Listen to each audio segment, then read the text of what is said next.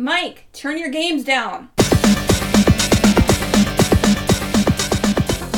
Hi, everybody. Welcome to episode 153 of Games My Mom Found. I am Mike Elberton, and who is wandering around a derelict house with me tonight? I'm Tiffany Alberton. That's all I ever have. So. And my name is Eric Hunt. I am from the Nomads of Fantasy podcast. If you don't know what the Nomads of Fantasy podcast is, we're actually a show pretty similar to Mike's. Every week we pick a different topic, whether it's from video games, movies, TV shows, and do a deep dive into it. We actually had Mike on pretty recently with our Resident Evil 7 episode, which was a really fun one. I should check that out. I didn't play the game, but you should check out the podcast. I should check out the podcast. I don't even listen to his podcast. That's part of the joke she was making. But. So, Tiffany, since this was your pick, because I wouldn't have put this game on the show, what are we playing tonight? We're talking about What Remains of Edith Finch, which came out created by Giant Sparrow and came out in 2017. Yes, it's on everything pretty much. Windows, yeah, at this point, it's on everything. I played it on Game Pass, so if it's on Game Pass, you can check it out on there. Okay, it's on PS4, on Switch, on iOS. I did not want to pay $20 for it on Switch, so I didn't want my ass in the living room. So I'm okay with that fact. Instead of being snuggly in my bed. Yes. So this is a game that I have played once before. I haven't played a lot of walking sims in my life. I've only played a few, but somebody recommended this one. Mm-hmm. And I remember playing it, but I played it once, let's say probably maybe 2019 or so. It was before the podcast started. And it's a game that hit me that I had no interest in going back to. Right. Yeah, I was kind of the same way. It's funny, I played it in March 2019 for the first time as well. And yeah, it kind of hit me in the same way because for me personally, at that time, my wife was pregnant with our son. So if you know how this game ends, you can see why I would have got particularly emotional the first time that I played it. Oh, that scene is hard. And before we go too far, I should say, because I don't normally say this anymore, because I usually play older games, there will be spoilers for this game. We are going to go full spoiler. So if you haven't played it, turn off the podcast if you have any intention of playing it, because this is a game that you need to experience before we ruin it for you. Yeah. The story is everything, really. Yes. So, sure. Yeah. If you haven't played it, it's only about 2 hours long, a little less than that even. So turn it off, go play it. It's on Game Pass. It's a great experience. And one other last thing to say, there will be a Steam code giveaway at some point in this episode, so stay tuned for that. And Tiffany, what about you? What was your first experience with this game? I feel like you introduced me to it. I did, yes. I said play this. And I'm not I don't know. I don't like complicated games. I can't remember buttons, how to jump, how to kick. So this was my kind of game because I could just walk. And I like to explore the world where Mike will quickly want to get it done. I could spend hours on this game just exploring the world and seeing if I missed something from the first time. Or I beat this game in like an hour and a half waiting to go pick you up from work. Yeah, how long did it take me? You were sitting there the whole time. It took like 2-3 hours. Mm-hmm. Yeah. And you know what to do. Yeah, and I knew what to do, and it still took me that long. Well, I mean, the house is so dense. Like you could, like you said, you could sit there and explore for hours and hours and like just look at every little thing. There's so much detail, and it makes it, they've designed it so it feels so lived in. So I could see you spending a lot of time with it. Oh, really? Yeah, she did for my account. I looked in all the peepholes or something. I don't know. Oh, I didn't even remember. Peepholes don't mean you can see Christmas. I didn't even know you could Christmas. do that.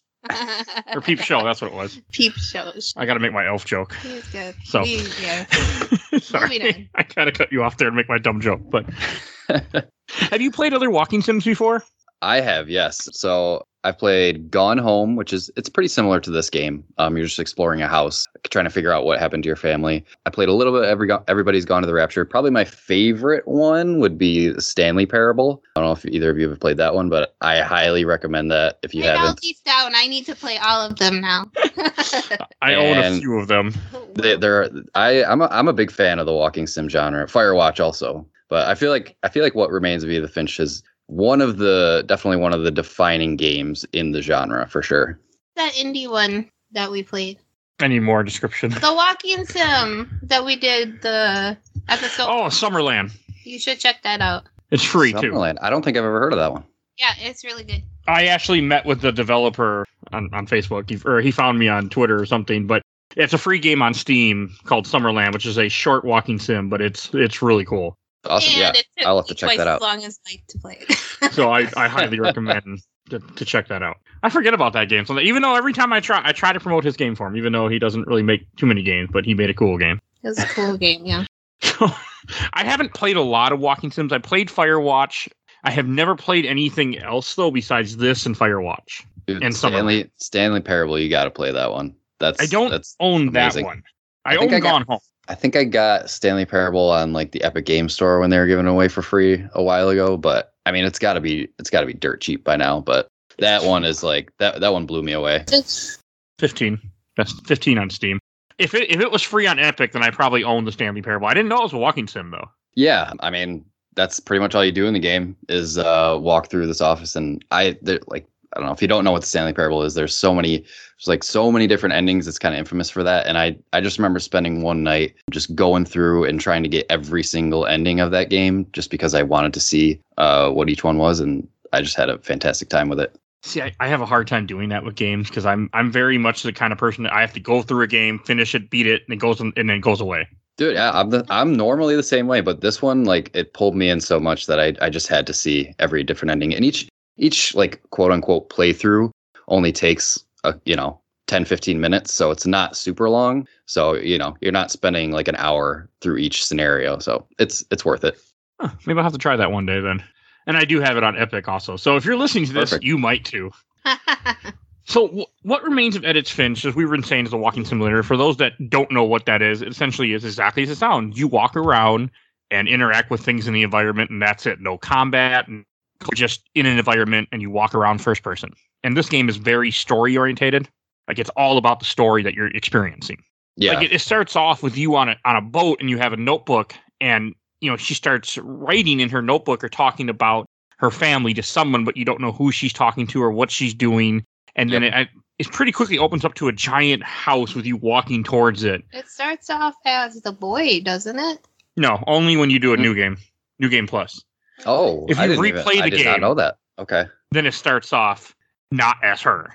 Interesting. I had no idea. But that's because when you first saw it, you saw it after I beat it, so that's why you saw that scene. Oh, interesting. I didn't know that either. That's really cool. Yeah, that's why now when I do it, I make sure to click new game. Otherwise, you'll play as the boy when you start off. Oh, okay. See, that's what I did when I played it this time. I clicked new game. Yeah. I don't recall this time because my husband started playing for me. Yeah, I did it for you. I just hit new game for you and dropped it in there. Yeah. Yeah, that's one of the things I really like about this game is like the storytelling technique. Like you said, she starts out just writing in a journal, and you don't know who she's talking about to. Like she thinks she's just writing this for herself, and it feels like she's talking to the player, but obviously, at the end, it's revealed that it's her son. So that was a good switcheroo. And like throughout the entire game, when you get full control of Edith, and when you're walking up to the house, at any point in the game, you can look down and see that you're pregnant. You can see the belly and everything. So that's like the first thing I did in my second playthrough here is I looked down and I'm like, yep, I know where this is going. It's a subtle thing, like you wouldn't. I mean, that she makes a couple hints on it through the game, but it's not something that you would pick up. But she doesn't flat out say it till towards the end. Yeah. She doesn't flat out say I'm 22 weeks pregnant or what. Yeah. Right. She makes one comment about how something about I shouldn't be doing this right now, or something about it. She comments like if I wouldn't have done this if I knew there was so much climbing involved. Yeah. I think that was one of the comments she said. Tunnels were made for smaller hands and smaller bellies. Yeah, she makes that comment. But it's just the world is so captivating early on because it starts off with you walking down just this trail with the words appearing in front of you in yellow text, and you walk and you bump the words off the screen. Yeah, that's really cool. I love the way it narrates that, and that depending on how there's also 2 different paths to go to the house, depending on which one you take has a little bit different. I think I purposely took the other path. I think the first time I played through it, I did the left one, which brings you like down the hill, and this time I stayed to the right onto the road. So, but yeah, like you said, there's some subtle differences there. What's really striking when you start the game is just the house. Like you can see the house in the background, and the house is the star of this game. Like it's so weird and like crazy looking that it just kind of draws you in, and you just want to explore it. No, it's fascinating. And the whole thing is the reason why she's here because her mother had just passed away and she got a key. She doesn't know what the key is for, but she's going back to the house she hasn't been at in like, it's been like what, 3 or 4 years. I feel like that she hasn't been at the house. Yeah, that sounds about right. Because she's 17. 17. Yep, she's 17, and when you're playing through it, and yeah, that 3-4 years sounds about right. Okay. Yeah, and then like you can't get into the front door, of course. I didn't try the front door because I knew that. Yeah, the front door's locked. If you go to it, she won't open it. Yep. You have to get in through a doggy door. I'm pretty sure the first time it took me forever to figure that out. Part of the reason why it takes me so long. Yeah, the second playthrough, I wanted to explore a little more of the outside of the house, so I went to like the right where you can see the dragon slide and everything, which is how her great grandfather died, was building that thing. So you can see that by a dragon. He was killed by a dragon. Yep. She makes the little comment when she goes over to the little pond and it's like, yeah, Edie always told me that great grandpa was killed by a dragon, and so I thought that was a nice little touch. I have never done that. The 2 times I played this game, I never walked over to that dragon slide. I think I did it the first time. Okay, that sounds about right. You explore more than I do. Like everything. I just don't play games that way. I have to go towards whatever my objective is. Like even when I played this both times, because both times I played this game was pretty quick. I explored a little bit, but I'm constantly looking for whatever the next thing is. I'm kind of the opposite. Usually I'll try to find out where I need to go, and then I'll go like the opposite direction. Like if there's ever a different path other than the main objective, I'll take that first and then go back to it. Like I do. I feel like I'm in the middle of you guys. However, I feel like sometimes I don't do that purposely. So no, you don't. Shut up. Nobody asked you anyway. But one thing I get a kick out of it, like in this first area, that when you walk into the house, like you just see books everywhere, and that's like an ongoing theme throughout the entire house. There's just piles and piles of books. And it's very interesting, like you see Chinese food on the table, and she talks about how, well, hey, that was the last meal that we had. And if you walk around, she go, this is the only place that delivered takeouts. We had Chinese all the time. Like, little things that it gives you, and you might not always get those scenes if you avoid them. Right. Because I know I have before. Yeah. The house itself, it just feels so lived in. Like you said, there's like stuff everywhere. And she comments on a bunch of little things as you walk through it. I just think it's like fantastically designed. And like the house itself, like I said before, it's such a crazy house. There's all these nooks and crannies and hidden little things that it really makes you want to explore every inch of it. And it's early on that you even would find like the basement where you can't go in. And she like, Mom never liked me going in the basement. So no wonder the key didn't work. Like it does a very good job of the way that it, in gameplay wise, it leads you to follow the clues. Like when you first get in this house, there's nothing you can do but go upstairs, and you find that the doors have been sealed shut with like some kind of glue or molding, whatever that is. I mean, one, that's just strange as hell. Why would you mold doors shut? But hey. Yeah, and that kind of gets into what you're actually doing in this game is going through each room of each family member's house, and each room is kind of a shrine to each family member that has passed away, and each room has such personality. You know exactly what the family member is into and everything just by exploring and looking through it. So I thought it's such a good touch. And also one thing that Tiffany had pointed out that I never saw before were the flyers. Like when you're first going to the house, there's a flyer on the stairs. Yes. Yep. What? I'm sorry. And then there's I'm chatty today. There's also a flyer on the way going up the stairs too, which I had never really noticed those two as I was playing this. Because I look everywhere. I don't. Well, there's no item collecting. In the game where I collect items, I will look everywhere. This game, since you don't collect items, I don't look everywhere. I look don't for. You want to experience everything? Yeah, I want to experience, so I beat it in the credits roll. That's how I play games. I can't help it. That's really funny. The first room you go into, if I remember correctly, the first room you go into is the pink bathroom. Oh, sorry. Yes. Where you have to. Correct. The Pepto-Bismol bathroom. Yes, that is one ugly ass bathroom. And this is when you find a book, where's what the key first opens into. It's a book that was turned into a lock. When you open the book, it actually unlocks a handle. It opens a crawl space for you to get into one of the rooms. Yep. And I did it twice because I wanted to make sure I didn't miss anything. You actually see her, like, it takes her time to climb up the toilet and climb in there.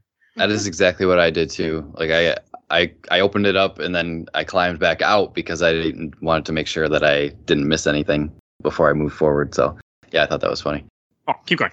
Did we ever mention like the actual like why she is exploring this house? And like, no. Okay. Yeah, because Well, the whole thing about their family, the Finch family, is that Edie tells them, which is Edith's great grandmother, that the family has a curse, and each member of each generation of this family dies in like a weird, mysterious way. So since at the end of the game we find out that Edith had to leave abruptly, she wants to go back because her mom gave her this key and wants to go back and explore the house a little bit more to find out some more about what happened to each member of her family. And that's kind of why she goes back. Okay. I vaguely remember that. You vaguely remember it. I don't listen to the beginning part of this game, I think. I see. Again, so her mom just passed away. Well, I know that. Okay. But I didn't really remember why she was there. Oh. I played this on Tuesday. This is Sunday. We're recording this, and I watched Tiff play it today, but I wasn't editing. You watched me play it. I was editing. Oh. So I wasn't paying full attention. And the first room that a lot of times I feel like you'll go into that the game expects you to experience is Molly's room. I went into Molly's room both times I played through this. That's the first room I went into both times. For some reason. I think you're supposed to. I think that's how the game kind of pushes you to. Mm-hmm. I mean, can you go into a different room first? Maybe you can go to Barbara or Kel. I don't know, because I have Kelvin written on my list. Yeah, you could probably go to Kelvin's, I think. Oh, because one's probably one way. Yeah, or I can't remember how the house is shaped. I just played this damn game. Why do I not remember? I did too. I played it 2 nights ago, and yeah, I think overall this game is very linear. It does do a good job of guiding you through the house, even though the house is so big and twisty that it seems intimidating, but they do, like, it's designed so well that they just guide you where you need to go. And like, there's a couple different paths I think you could take. Like, you can do one room before the other. You can find Barbara pretty early too. Yeah. Yep. She's up there. First, Molly is the one where you find out she's a little girl that died, and you find her book. And hers is probably the strangest to me. I really don't like hers. She starts off, she's in her room and she's hungry and she eats the gerbil food. I'm like, okay. And then shortly after that, she goes out the window and becomes a cat. And then now she also eats like a whole tube of toothpaste when she goes into the bathroom. And the berries on the window. I always eat the berries on the window. I did too. Yep. I tried to eat the goldfish. We did not eat the goldfish. She won't let you. She looks in the bowl and is like, I want to eat you, but I'm not going to. Yeah, not Christopher. I mean, it's just really odd. Like, I don't really understand what's happening. I think, the way I took it is that it was all kind of like a weird dream hallucination type sequence. I'm assuming she's very ill and she's having some sort of a fever dream hallucination thing. Yeah. So in this cause of death for Molly that I looked up, her cause of death is apparently self-induced food poisoning. Oh, well, makes so much sense. Because the whole thing is like she got sent to bed without dinner, so she's eating all these weird things, like we said. So it wasn't really clear how she died. Yeah, it's a very like dreamy sequence. It ends with the monster under the bed when like 2 seconds previous she was the monster. Yeah. Mm-hmm. And so you're like, so she gets eaten by a monster? Okay, that food poisoning makes more sense. Yeah, like at first I thought maybe she like starved to death, but I'm like, there's no way that they would leave her up there that long enough for her to starve. But yeah, the food poisoning makes a lot more sense. Yeah, I thought, so food poisoning. So she was sick, essentially. Yeah, that's why she got eaten by her own food. Right. That's why she was eating everything? Yeah, because she was mad they sent her to bed without dinner, I guess. So she needed the mama bunny. Like, first you're as a cat, you jump around, you go after a bird, you eat a bird, then you turn into an owl and you have to like fly down and catch bunnies. I thought the owl sequence was kind of cool. I missed every time though. And I'd have to circle back. It is cool. It's just not, I don't know, I don't like it. Yeah. Like you said, some of these sequences where we go through each family member's death and everything, like some of them are really weird and abstract like this one, and some of them are really straightforward. Like, if jumping ahead, like Calvin's the one where you're just on the swing and you're swinging until you fly off the cliff. Like, that one is pretty self-explanatory. Like, we know exactly what happened there. That is really sad. Like, in the whole time he's like, my mom wanted me to come in. I didn't want to come in. They always said Calvin was going to fly, and you just keep swinging and you get to a point where you swing so much he just falls off the cliff. Mm-hmm. It was the wind. But also, why would you swing right on the cliff? Yeah. Pretty scene. I forget what year it's supposed to be, so it makes sense. It's like 50s or 60s, I think. Mhm. Each store Yeah, 'cause- has their birthday and Their death date. and Yeah, their- but then you got to read and pay attention. you would Yeah, because Kelvin is Edie's son, right? Okay. So that would make I don't know how this whole family tree works. That would make him like Edith's- mom is Dawn. right. Yes. So Calvin would be Dawn's brother. There's Calvin, Sam. Dawn's uncle? No, I don't freaking know. Yes. I don't know family tree stuff. Okay, so back to Molly's. There's a couple of things I want to say about Molly still. So after you are a owl, then you turn into a shark in the woods and have to drop, and you bounce through the forest into the water. And That you was get hit by a interesting. car. Yep. Or- And you get pushed into the water. Yeah. I thought they were smart for kind of starting with Molly because it's a little bit more like it's not quite as heavy as some of the other ones. It's a little bit more playful because you get these weird sequences with all the animals and stuff. So I'm kind of glad they started with that one. They were doing something a little different with it. It's not super straightforward. Like we said, we didn't even know how she actually died until I looked this up. So I like that they started with that one and kind of got a little bit more depressing as they went on. Yeah, Kelvin died in 1961. Okay. Molly died in 1947. So Molly is Dawn's aunt. Okay. That would And make yep. Calvin is her brother. Oh, I okay. think. Yeah, because Kelvin, Walter, Sam. No, I think Dawn is Sam's daughter. Eddie had 4 kids: Walter, Sam, Kelvin, Barbara, Molly. And then they had 3 kids: Gregory, Gus, and Dawn. And then Mhm. Dawn had 3 kids. Yes. Yep. Yeah, Sam had 3 kids, I think. Yeah. Gregory and Gus are Dawn's brothers. Okay. Oh, and to finish up Molly, so you are a shark. You have to chase after a seal, which is just weird. And then you turn into a sea monster, and you go on a That's my ship. favorite And part though.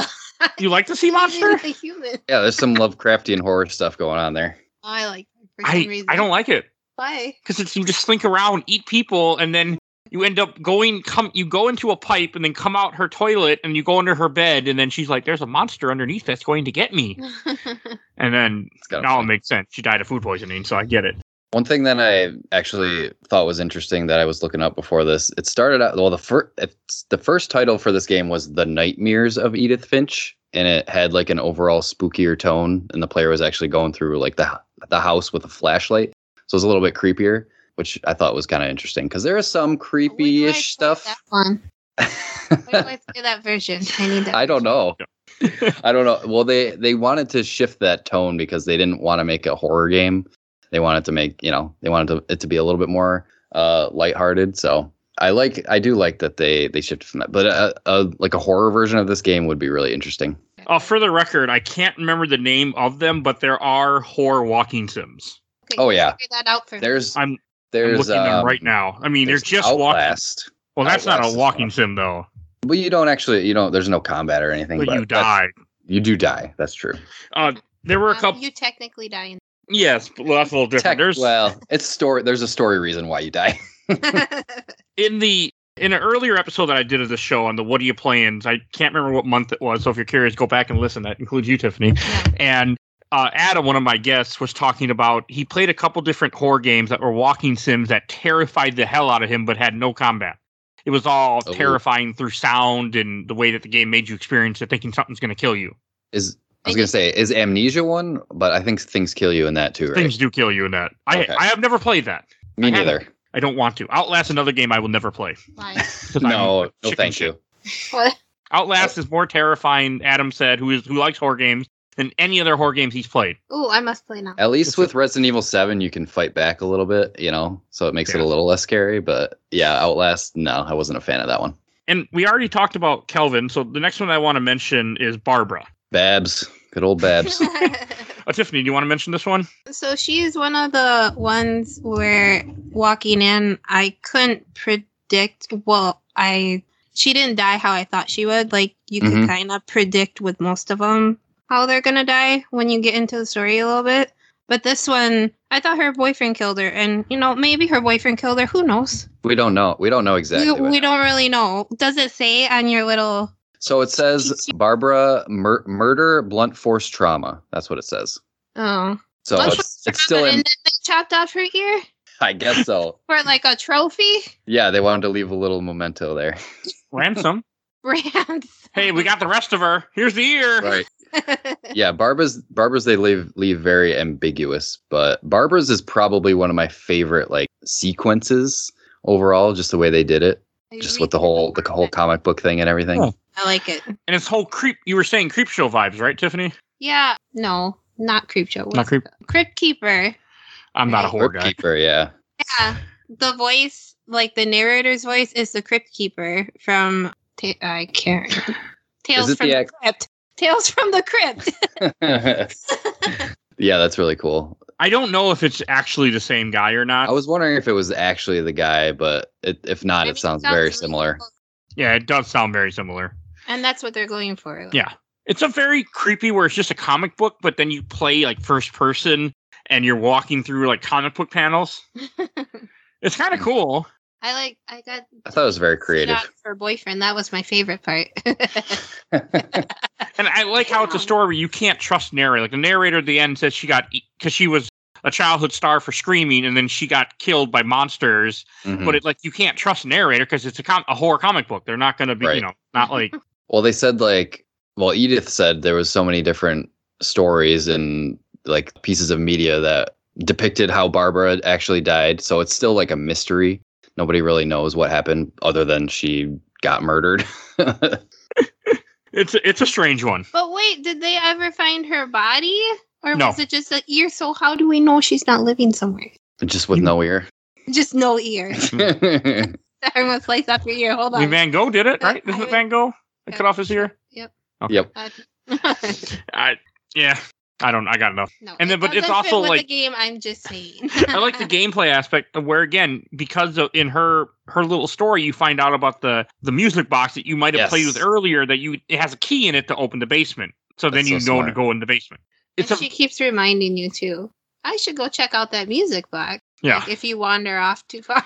The game does a good job of trying to keep you engaged and keep you aware, to push on. Your focus. Yeah. They do a really good job of telling you where to go without actually telling you where to go. Like there's no big blinking arrow saying go this way, but you know where to go based on like when the words show up and what Edith is saying. Yeah. Like when they just go shoo, and you're like, oh, maybe I should check out over under those stairs. Not wrong. What? It does do that. It is cool. And it does a very good job of trying to make you look at things even though you might not, because I know I have that problem. Yeah. Definitely. So the next one that you run into is as you go in the basement, she talks about how she saw Eddie bring packages down here and she had a secret down here. And this is where you find out that it was actually Walter was living down here in like the cellar of the basement. You push through, you go through some old tunnels, and then you find out that he had a whole room in the basement. Yep. That's really cool. Because Walter, I don't know if we mentioned this, but Walter is the brother that was with Barbara when she got murdered. Yes, he was hiding under the bed the whole time that she was going through her stuff. So, like, he's traumatized from it or something? Yeah. And so Yeah. he died, so It's really kind of interesting. This is one that I could relate to, kind of, which is not exactly a good thing, but I could. And it's like, because it shows, he's traumatized from what happened. So he goes down into the cellar and he's eating a can of peaches every single day. And every single day the train goes by and he has this routine of it every day. This is the routine. And that damn can opener. And it shows him just eating peaches, which kind of made me want the peaches after this. As the years are going by, and he's doing the same thing every day, and he talks about his routine. He talks about and then all of a sudden, the monster stops. Yeah, he calls it a monster. He calls it a monster. And that's what drives him crazy is that it finally stopped. The route all of a sudden after 30 years or so he's down there. Yeah, I think so. Yeah, it's close to that. It might even be more because he died at age 53. Okay. So he was down there for quite a while.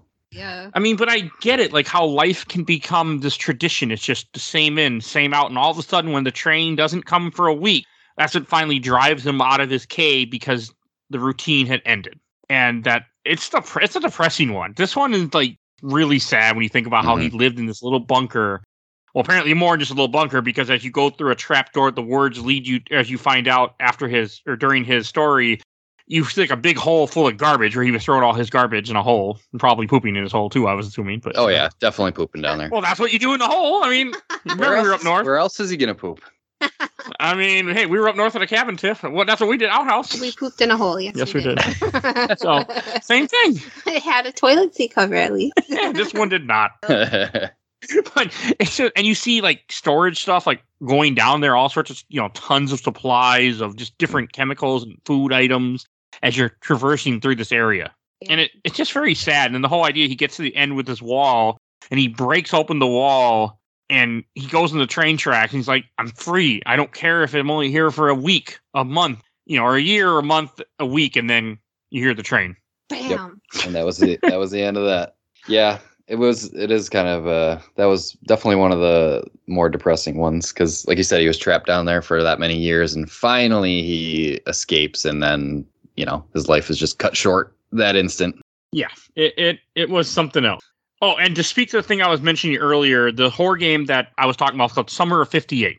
Oh, okay. There's a collection of them that this guy made, and they are called Emika Games. So if you're curious, go look it up. It's on Steam. I shall. Interesting. Yeah, I will. I'll check that out. And I think I like how after you go through this part, you end up outside. You end up walking around outside the house, and it kind of gets more information. And I think you run into Sam's. I don't remember where Sam's was. I know that's the next one. Sam's. Yeah, I don't remember exactly the path. There's like a ladder up to like a deck, and that's how you get into Sam's room through like a sliding glass door. Okay. Oh, this is where you go to the cemetery first, and you can see the old house they talk about. And the pet cemetery. Yeah, all the gerbils and whatever, the hamsters. And I don't know. I read all the names. They all like rhymed. Yep. And it made you sad too. I know that. So sad. And this is where you saw a new scene too you hadn't seen before. Yeah, I don't recall. What was that? You walked up to a gravestone, and you can. Right. No. Whose gravestone was it? I was editing Golden Sun. I don't know.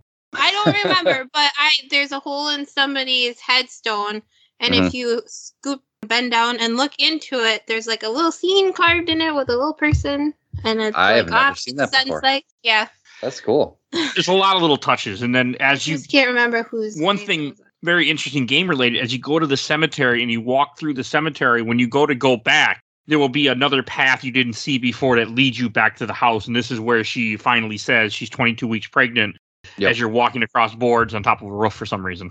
Yeah. Yeah. She climbed up to the deck, and then there was like you said, there was a weird, like rickety bridge over to the roof up to Sam's room. Yeah.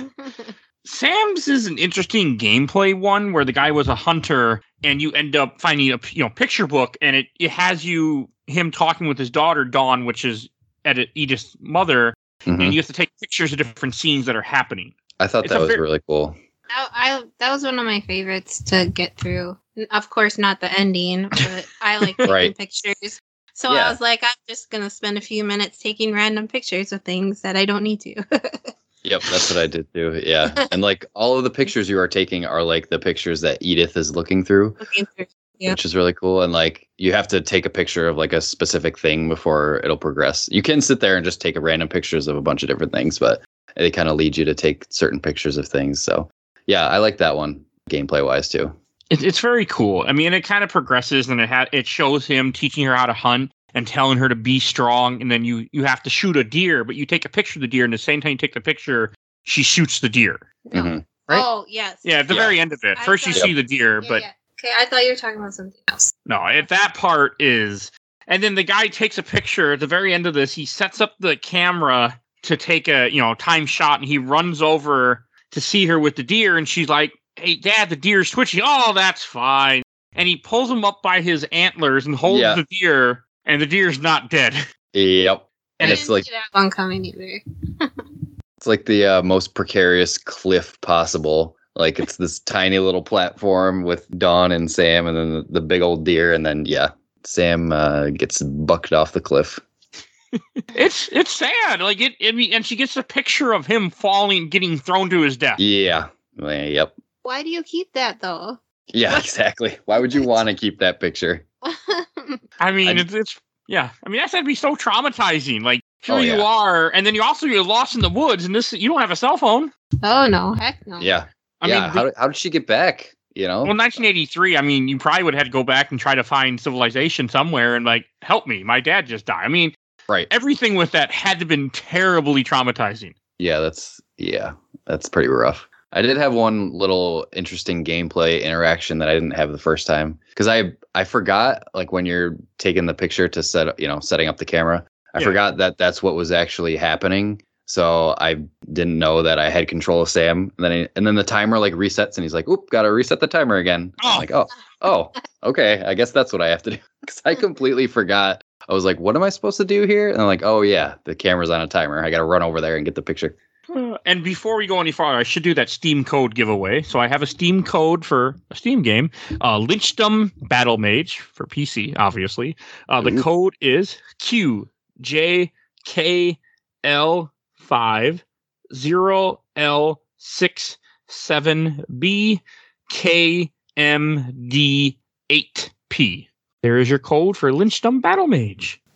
So it's just like... Yes, pretty much. I just tried to. I have so many damn codes. I'm just like, I got to get rid of these codes. Okay, excuse me while I type this into Steam. No, I'm just kidding. I don't know if you want that game, but I don't think it's very good. But also, like, as you wander through this house, you get more story all the time as you're getting to these different items that will lead you to these little, story bits about the characters that died. But in everybody's room, you have so much atmosphere you can look at and see about them. Mm-hmm. Yeah, and absolutely. It's so good. And this is when as you go through the house from this part, you lead into the saddest one of this entire game. God. I'm sure it's fucking many people. Yes. Gregory's. You get into a nursery. Poor Greg. Poor Greggy. I do not like this one. The first time I saw it, because at this point I've already played through, 4 or 5 of them, and this game is about death. Every single scenario is death. And I'm just like, I don't want to do this. Yeah, as soon as it starts up, you're in the perspective of a little baby in the bathtub, and you're like, "Yep, I know where this is going."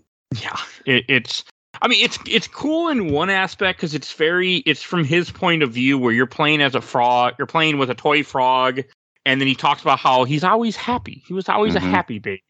There was always something that made him laugh, even though we didn't see it. He saw it, and you just had the music playing all symphony and you're playing with this frog and you're jumping around, knocking things into the bathtub like little toys.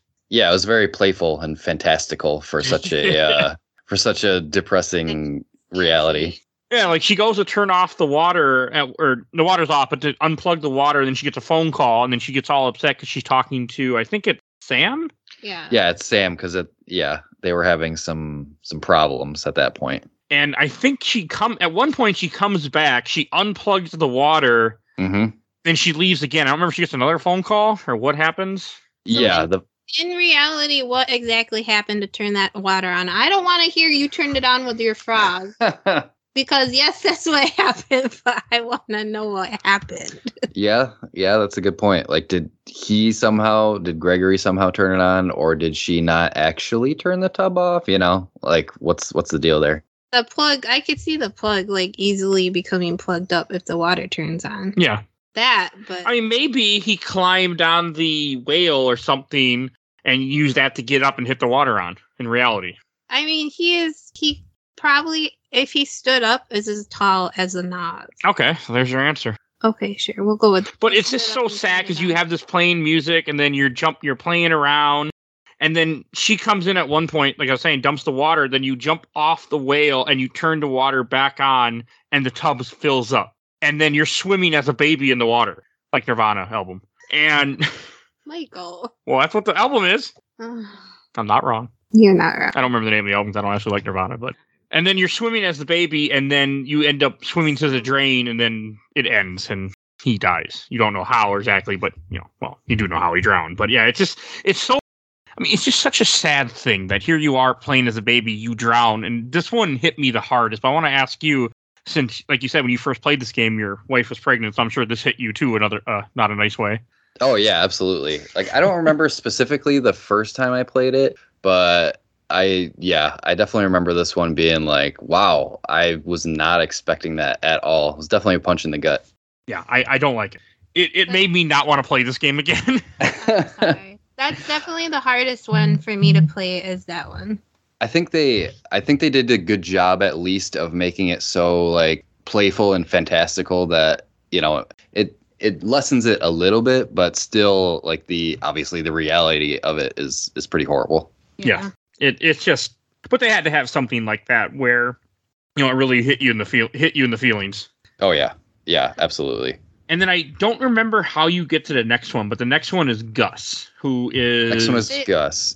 They all share a room. They share a room. Oh, okay, that's what it was. So it's like Gregory and then Gus. And she like unrolls this paper poem thingy. Yep. And it's a weird one because it starts off with you listening to a story while you're just flying a kite around where he was at a wedding, but he didn't want to be at the wedding, so he's just standing outside. Poem. Yeah, this kite. Mm-hmm. Yeah, because this was after his brother Gregory died, and then his parents got divorced, which was Sam, and I don't remember if they name his mom, but yeah, so he was definitely angry about that and did not want to participate in the wedding at all. And then he pretty much, and it had, like, the gameplay style is you just moving this kite back and forth, and like you grab the words, and it talks about like the storm is coming, and you grab the chairs, and then finally the tent flies into him and kills him. Yep. And then we find you later on the beach. We didn't even know you were gone. It's kind of sad. I know, like, that's so sad. Our poem pretty much ends. We didn't even realize you were gone until we found you on the beach. I was like, what? And then you climb up. This would suck. I feel like if your room, you had to climb up a rock wall to get to your room every night. Right. Because that's where the sister. That's where Edith's mother, Dawn's, her little loft area is up there. It's kind of funny to me. I'm like, I would suck. I'm like, it's had a long day of school and work. I got to climb to my bed. After you had to climb up all these stairs and ladders just to get here in the first place. That is one thing, I never really thought about. Like, if you have to go to another part of the house, you have to walk so far to get to, like, the kitchen or something. Yeah, because this house is all about how they just kept changing it and adding to it. Yeah, the family kept growing, so they just kept building up and up and up on top of it. But also, I'm pretty sure near the end part, none of this is up to code. Pretty sure. No way. There's no way. They gotta. Up to code. One time, maybe. One time. Did we mention that the original Finch house where was it? Where'd it come from? Norway. Yeah. We never mentioned that. They shipped it over. And then it got stuck in the lake. It crashed and the owner died. Yep, big old tidal wave. And then you can still see the old house. Like, there's one scene coming up we'll talk about shortly. But this is the one where you're going up through like these towers and you end up at Milton's room, which doesn't really feel like a room. It feels more like just like a studio, not like a bedroom. It's like a studio, and then there's a bed.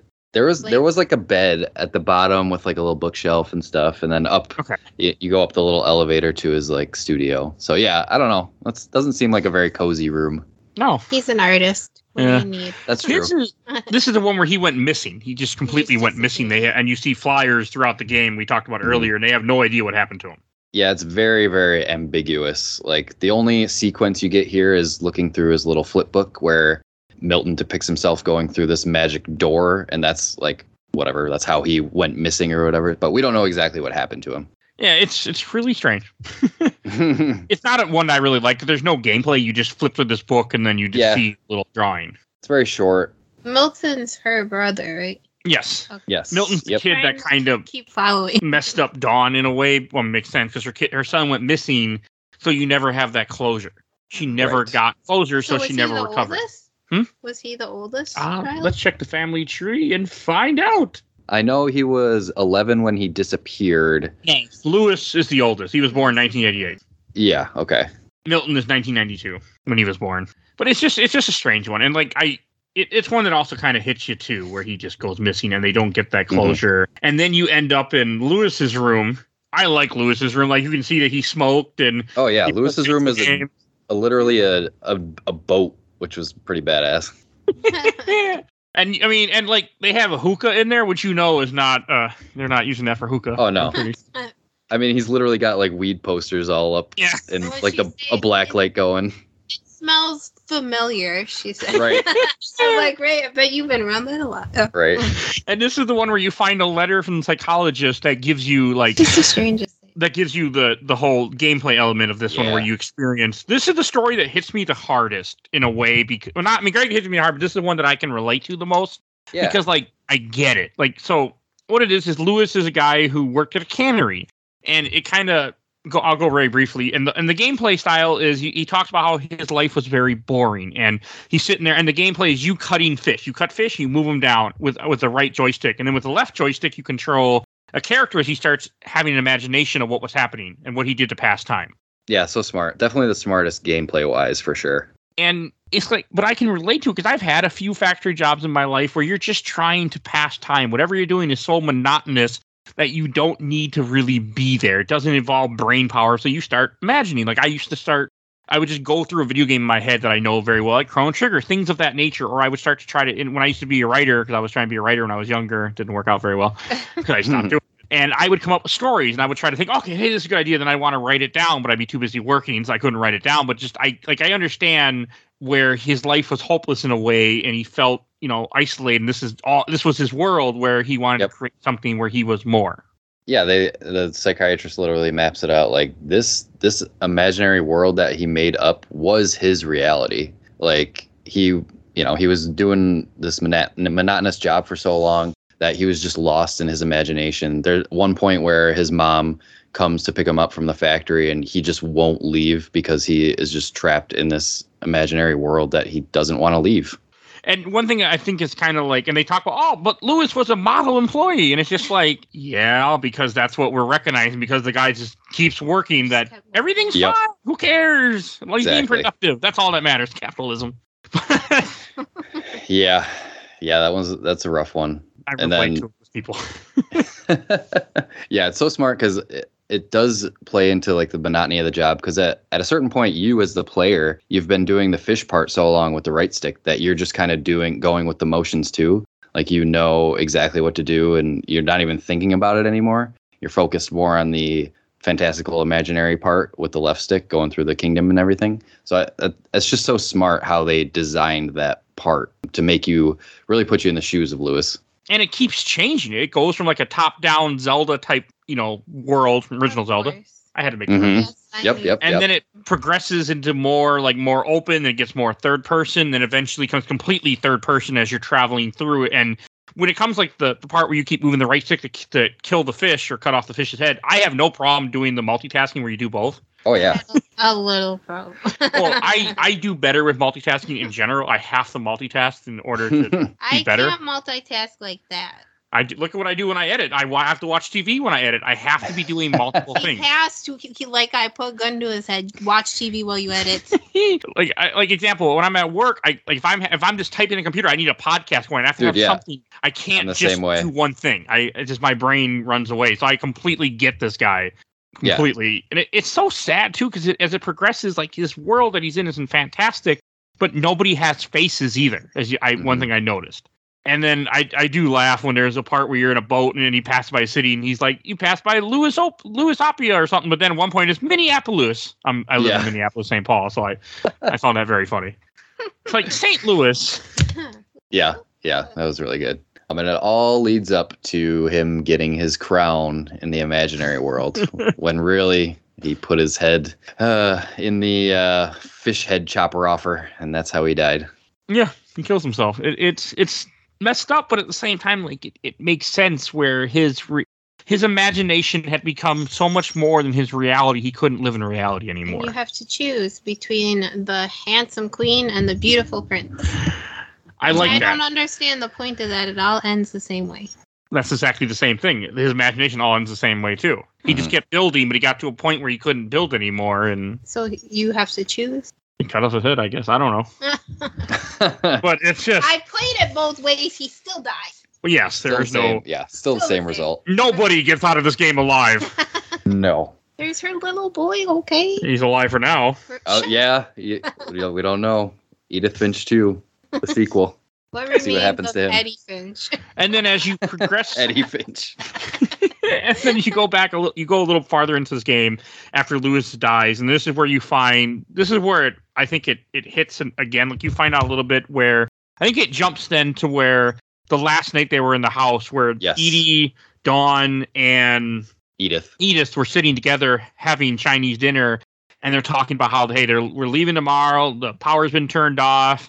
And the van is coming to take you to the nursing home. Mm-hmm. And That's so cool. Like, they're just going to send her off in a van.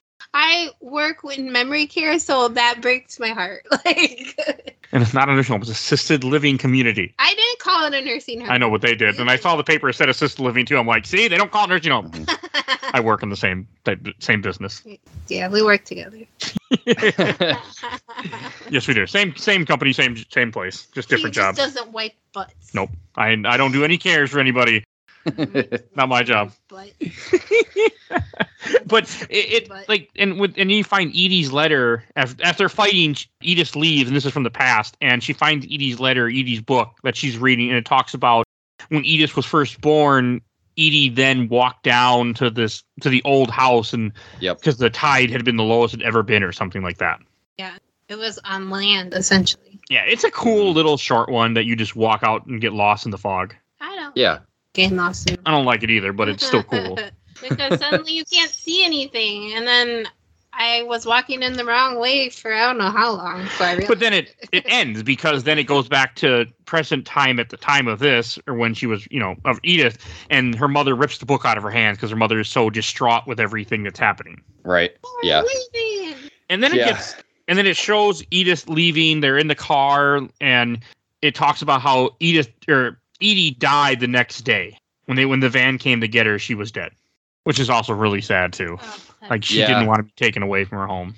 Yeah, my little sheet here says Edie's death is unknown, presumably suicide. Oh, that's even worse. So I don't know. I just assumed that she maybe just died of old age, or like because she was heartbroken or whatever. But yeah, I didn't. I guess I didn't assume she committed suicide. Never. Was. No, I never assumed that. Apparently, the wiki did that he's reading. This is IMDb trivia, by the way. Oh, okay. And then you have like the fight, and then right before this, you have where she talks about, and she sees her mother in the hospital. Her mother's dying of something. I don't think they say some illness. Yeah. And then it kicks to pretty much, then if you haven't picked, you picked on before because she was born. You're pretty much you're a baby coming out of the womb, and you just see letters and a womb. I guess is the easiest way to put it. It used to be light with floating letters. Yeah. Which I didn't realize you could just sit there. I just sat there and it just happened. That's how it works, though. Oh, really? I didn't know that either. Because when I first played, I was like, okay, I'm moving towards the light, obviously. But then this time, for some reason, I just sat there and it did it for me. And then the final part of it is then you see the book that she wrote. And when the last thing she writes, I hope you never see this book. Because if you're reading this, it means I'm not here. Mm-hmm. And then you see her gravestone. And it's just like she died during childbirth. Yeah, that whole sequence just crushed me. Like both times. Even when I replayed it this time, obviously I knew exactly what was going to happen. But it still got to me. Like this is definitely one of the games that I had the most emotional response to, for sure. Yeah, it's really hard. I mean, and then he looks about 10 years old, and he's sitting at her gravestone, and he's reading her book, and he's at the house. Yeah. It's a very touching game, and it's a very unique little game that I don't like playing because of this reason, but it's really good. Definitely top up there. We ranked our top indie games on one episode of my podcast a while ago, and this was number 2 for me. So it is definitely up there among some of my favorites. Definitely not a joy to play, but just the story is really, really good and told really well. And I do want to say the music is also very good in this too. Yeah, definitely. As a guy who doesn't usually listen to video game music very often, wait, what? I don't. You listen to the music? I did in this game. Why? Because I was sitting in the dark right in front of the TV, with the TV blasting in completely in the dark, waiting to pick you up before work. Oh, I see. I really like the end credits scene is really good too. It's just touching, like seeing all of the developers, their pictures and everything as it scrolls through all the little the mementos of each family member. I thought that was really nice. It's really good. Any last things to say before we go on to questions or memories, either of you? Like I said, definitely up there among my favorite indie games of all time. I don't know how often I'll go back to this. If we didn't do this podcast, I don't know when the next time I would have replayed it would have been. This is definitely not a feel-good game for sure. No. And first questions I want to read are from I watched the entire Overblood Super Replay group. First from Tiffany Alberton. If you don't forget, See, I didn't forget.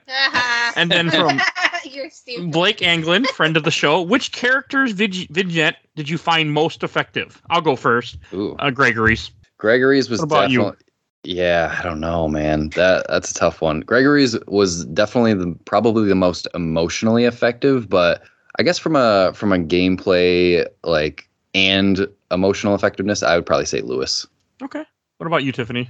I probably agree. Gregory was hard to play through because he's a baby and he drowns and he's going to die and it just breaks your heart. Yeah, absolutely. I mean, they're all going to die and you kind of grow an attachment in these short few minutes you're playing with them to these characters and you're like, no, just don't do that.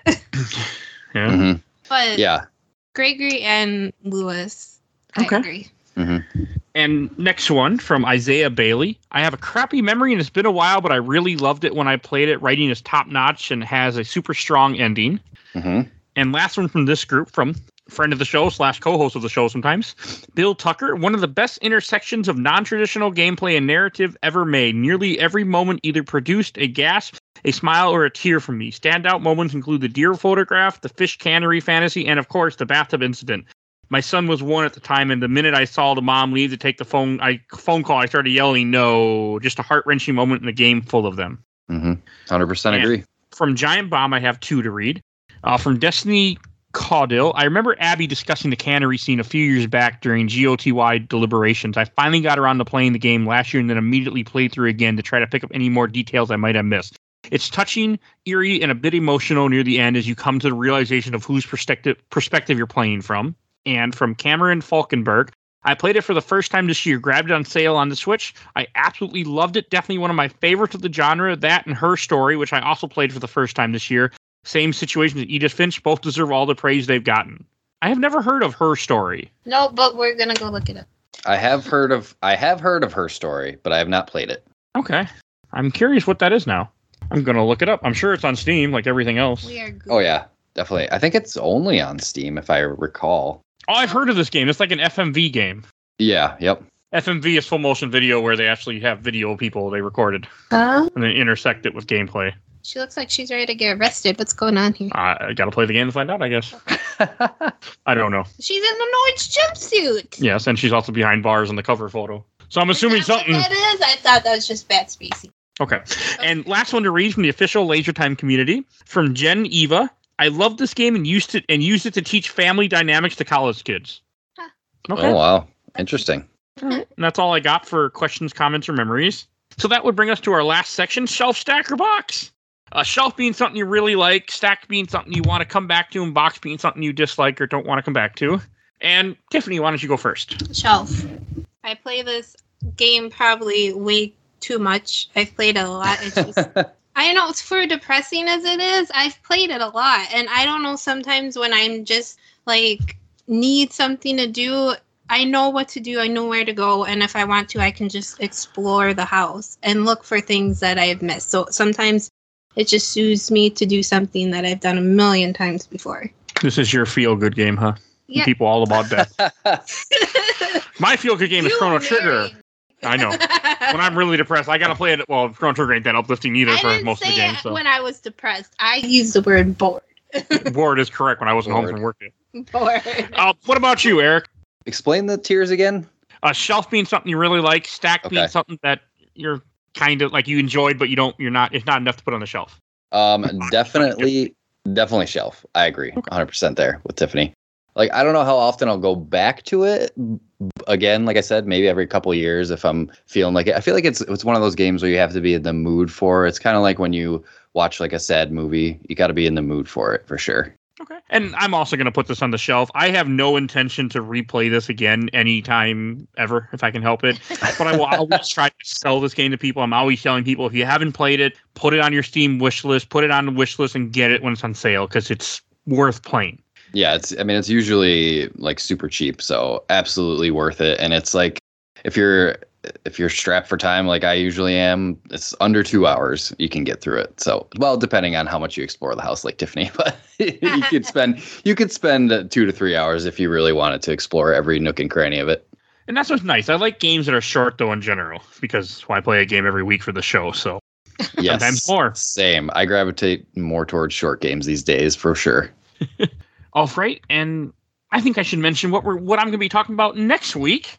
So next week's pick is going to be Pokemon Emerald. I'm tackling that game on the show. A game that I'm not. We'll see. It's not bad, but it's not my favorite Pokemon, that's for sure. But that's because I'm a Pokemon Yellow all the way. I don't know if I've ever played Emerald. Crystal is my favorite Pokemon Crystal. Is that what you grew up with? Oh yeah, definitely. The first one I played was Pokemon Red, but Crystal, like Gold, Silver. I had Silver, and then Crystal was kind of the definitive version of those, and that's where it kind of hit its stride for me. Just like Emerald is the definitive version of Ruby and Sapphire. Mm-hmm. Yep. I mean, I usually try to just put those on. Like, we did do Fire Red and Leaf Green on the show, and now we're doing Emerald. I was going to do Platinum, but I couldn't find anybody to do Platinum because the Brilliant Diamond and Shiny, whatever the hell they're called, just came out, so nobody was willing to play the old one. So I'm like, okay, fuck it, I'll just do Emerald instead. And I haven't played a Pokemon game in a while. I should get back to that. They're better left in your memory sometimes. Oh, and Eric, where can people find you at? Sure. We are pretty much on every podcast platform. As far as social media, we have a Facebook page /Nomads of Fantasy, facebook.com/Nomads of Fantasy. We're mostly active on Twitter and Instagram, and that's @Nomads of Fantasy. And we also have a website, thenomadsoffantasy.com, where you can find all of our backlog of episodes, get in touch with us, all that good stuff. Okay, and there'll be a link in the show notes to your podcast. And funny thing I want to end on before we go out in the rest of the plugs is we actually had met. This is the first time I got you on the show, but you were one of the like the fifth or sixth person that responded when I first put out my ad for the show. Yes, a long time ago. So I wanted to put that on here. Yeah, I could have been a co-host on Games My Mom Found, but now I have my own podcast, which is good. I was really happy when you started your own show because that always had stuck with me, and I always felt a little bad that I didn't grab you. But I was so happy when I saw you had a kid. I'm like, okay, his life was busy. But then I was happy when I saw you started your own show. Yeah, it made me feel good. Yeah, it's been great. We just started this year, back in April, and we're kind of slowly building an audience. So it's been really fun. It's a hell of a ride, for sure. I've been doing it for almost 3 years at this time. So I don't regret it one day. Well, some days I regret, but I love it. I know you do. You have to put up with me and my obsession. Yes, I know. And if you enjoyed this episode, we have lots of other episodes. We haven't covered any other Walking Sim, but we did Summerland. Definitely go check that out. It doesn't have a number because it was kind of like a special interview episode where I talked to the developer and talk about the game. So definitely go check that out. It's somewhere in the catalog. And we have tons of game episodes. We cover movies, comics, pilot test, where we cover the pilots of episodes.